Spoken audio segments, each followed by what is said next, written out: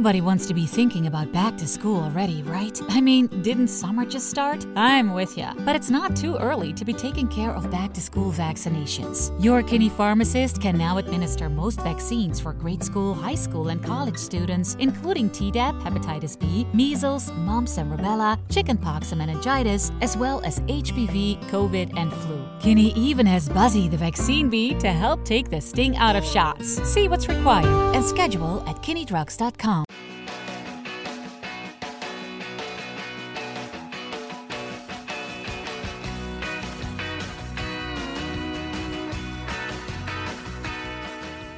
We're back with Marc Wasserman. He's the author of Ska Boom, an American ska and reggae oral history.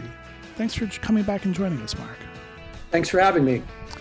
So, your book is the definitive American ska book. And like every other music genre or act these days, there are loads of ska documentaries. And I just wanted to get your thoughts on them and see what you might recommend or if you've seen them. Sure. Well, as someone who worships at the Church of Two-Tone, if you haven't seen Dance Craze, then you have to see Dance Craze. It's available on YouTube now. I mean, sometimes it gets pulled down, but for the most part, whenever I check, it's still up. To me, that is sort of definitive if you're a fan of ska music, because you're getting to see all the key bands, Madness, the Specials, the Beat, the Selector, Bad Manners, the Body Snatchers, in real time when they were at the height of their powers. And you're getting to see how insane the crowds were that were going there, because I don't think people can appreciate what two-tone mania was like. It sort of gripped England for about a year and a half before things changed and the new romantics, the Duran Durans and the Spandau Ballets took over. But before then, it was all two-tone. It was mostly kids just went insane. It was like they were unshackled.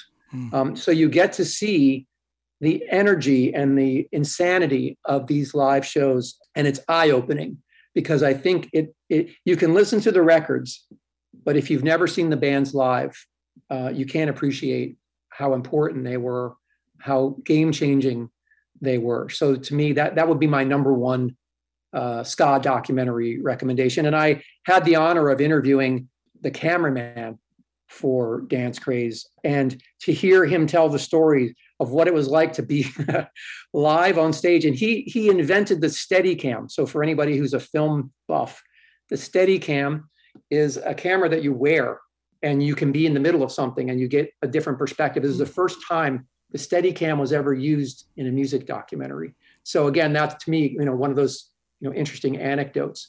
But he talked about getting knocked over, knocked down, bumped into because of the craziness of everything that was going on. There were stage invasions, people throwing bottles. So he was taking his life into his hands at times when he was filming these shows. Well, that one didn't turn up in my search, so I've written that one down, because a lot of those bands, there's the big names, but then there's some other, like the Body Snatchers, who are just great. And that list that you rattled off is all, to me, must see and must hear. Two-tone. So I'm wondering if you saw, in my research, I came across This Is Ska, which was 1964 on YouTube, and it focuses on the birth of ska from Jamaica, but incredible. 1964, I was 2 years old, and there's this black and white, it's like a 35 or a 40-minute film of this stuff, and just foundational. Yeah, I have seen that. It actually opens with I want to say, is it Edward Siega or Michael Manley? I can't remember. A gentleman who owned a record label and was responsible for promoting ska, who later became the Prime Minister of Jamaica, which is kind of crazy. But yes, those are iconic footage of young Jamaicans dancing the ska, which, if you haven't seen it before, is kind of crazy looking. It's all arm movement. It's like the precursor to skanking, which you see a lot in pits at shows, ska shows, or even punk rock in some ways. Hardcore slam dancing looks a little bit like a much more violent version of skanking that these young Jamaican kids are doing. But yeah, that the crazy thing about 1964 is that for a brief time, ska was considered the next big thing. And My Boy Lollipop by Millie Small was a song that was played on American pop radio. And that was an attempt to sort of try and break ska in America. And at the World's Fair that year in 1964, there were performances by Jamaican ska musicians, again, with this hope that Americans would glom onto or get into ska music. They didn't, unfortunately, not at least in 1964. But I think that film probably was tied into this goal of trying to market ska in America, like sort of like a new version of soul music. Yeah, interesting. Then I saw Ska Delight, which features many interviews, both old and new, as well as some performances that are really fun. And then there's Pick It Up, Ska in the 90s, and that features a lot of the bands in your book. And I saw that is available on streaming services. Have you seen either of those, or what did you think? I'm actually not familiar with Ska Delight, so I'll actually have to look that one up myself. So thank you. That's a good learning for me. I have seen Pick It Up Ska in the 90s. Actually, it was directed by a great filmmaker who did a fantastic documentary about the last blockbuster. If you've watched Pick It Up Ska in the 90s, then definitely, I think you can actually see it on Netflix. It's the story about how the last blockbuster sort of survived in Bend, Oregon, where he's from. But yeah, I liked Pick It Up Ska in the 90s. It's got a very California-centric or West Coast-centric perspective. So as an East Coaster and a graduate of the New York City ska scene, I was a little bit disappointed that there wasn't as much inclusion of bands from the East Coast. But again, everybody tells their own lived experience. And so that was the filmmaker, those were his bands that he liked and he loved and he grew up listening to. And I totally respect and appreciate that. And it's definitely something that if you're into American ska is something you should see, because there's some great storytelling and interviews with people who are really important for continuing to make ska popular in America. And lastly, the good thing about research is you come across new things, of course. And Across the Pond, I saw, it's on YouTube. BBC has a multiple-part The Two-Tone Story, as well as another episode of Under the Influence entitled Two-Tone Ska, a 35-minute doc. Have you seen those? I have. Under the Influence, I want to say, is narrated by Tim Armstrong of Rancid and Operation Ivy, who is a huge ska lover. He mixes in his own music punk rock, more heavy punk rock than ska, but you can hear ska influences in Operation Ivy and in Rancid. And in fact, one of the chapters in my book is about a band called the Uptones from Berkeley, California. And Tim Armstrong was younger than those guys and grew up a dedicated fan of the Uptones, and they were a huge influence on him starting Op Ivy and Rancid. So yeah, I've seen that. And the Two-Tone Story is fantastic. I mean, the BBC just has the greatest documentary film department.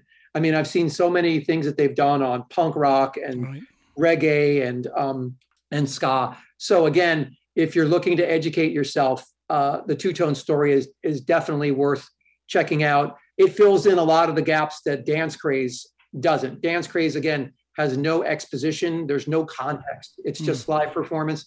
The Two-Tone Story will give you more of the stories behind the music. And I'm going to just switch media for one quick second because context is everything. And you had mentioned, I think it was Ska for Life. You had mentioned a book in our other interview, and I picked up on that. I do have to say, and I reviewed this on my AllMusicBooks site, one of my favorite books of the last 10 years was Pauline's Black by Design. And I'm just curious, I'm sure you've read that. I have. I'm a huge fan of Pauline. We had the honor of playing with the Selecter a couple times. Early on, we played with them. We did a mini tour with them in 1991. That was unbelievable. I kept pinching myself that I was hanging out and talking to Pauline Black and Neil Davies of the Selecter. And then more recently, I'm in a band called Rude Boy George that plays ska and reggae versions of new wave. And we did some shows with Pauline before the pandemic. Pauline is a hero, and Pauline represents a part of Two-Tone that needs to have a little bit more energy behind it. She was one of the only women in the Two-Tone scene. When I spoke to her, she said to me that Two-Tone wasn't just black and white, wasn't initially just supposed to be about black and white people, but also men and women. And it sort of failed on its goal of bringing in women. I mean, there was Rhoda Dakar and the Body Snatchers were only around for a short time. But Pauline has a unique story and a unique perspective. She's inspiring, and her story is inspiring. And the fact that she's still doing it, that she has a band that sound amazing, and she's still writing new music that's based on her ethos, of social and political commentary on what it's like to be a woman of color in this world is really important listening for anyone, even if you're not a fan of ska. Her lyrics are fantastic, and she's just a great storyteller. Yeah, it is an amazing book. And I think when our podcast with you drops, I'm going to feature that old book review of mine and maybe get Pauline some attention, because that book is as relevant today as it was when she wrote it and when she lived it in the 70s, 80s, whatever it was. So, absolutely. Well, listen, thank you again, Marc. Your book is called Ska Boom, an American Ska and Reggae Oral History. Everyone should go out and look for it. And thank you again for your time. Thanks so much for having me. I really appreciate it and enjoyed talking to you. If you enjoyed this teaser, have a listen to the complete podcast episode on your favorite podcast provider. Please follow, subscribe, and share. And thanks for listening to All Music Podcasts, a member of Pantheon Media.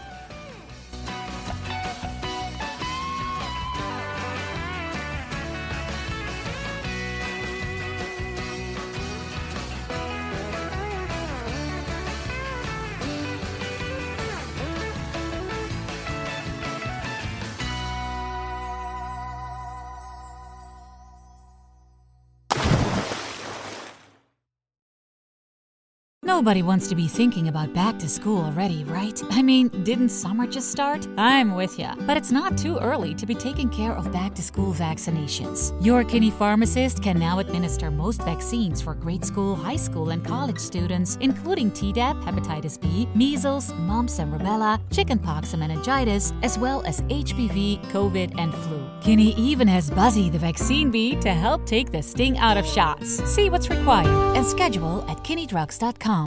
There's a highway that stretches across the 93 days of summer, where worship isn't offered to the sun, but to the smoking tire, the S-curve, and the spin turn. And if you ride it, make sure you do it in a Dodge Charger, Challenger, or Durango. 'Cause on this highway, the lines being blurred are the ones between drivers and demons. Welcome to Highway 93. Dodge is a registered trademark.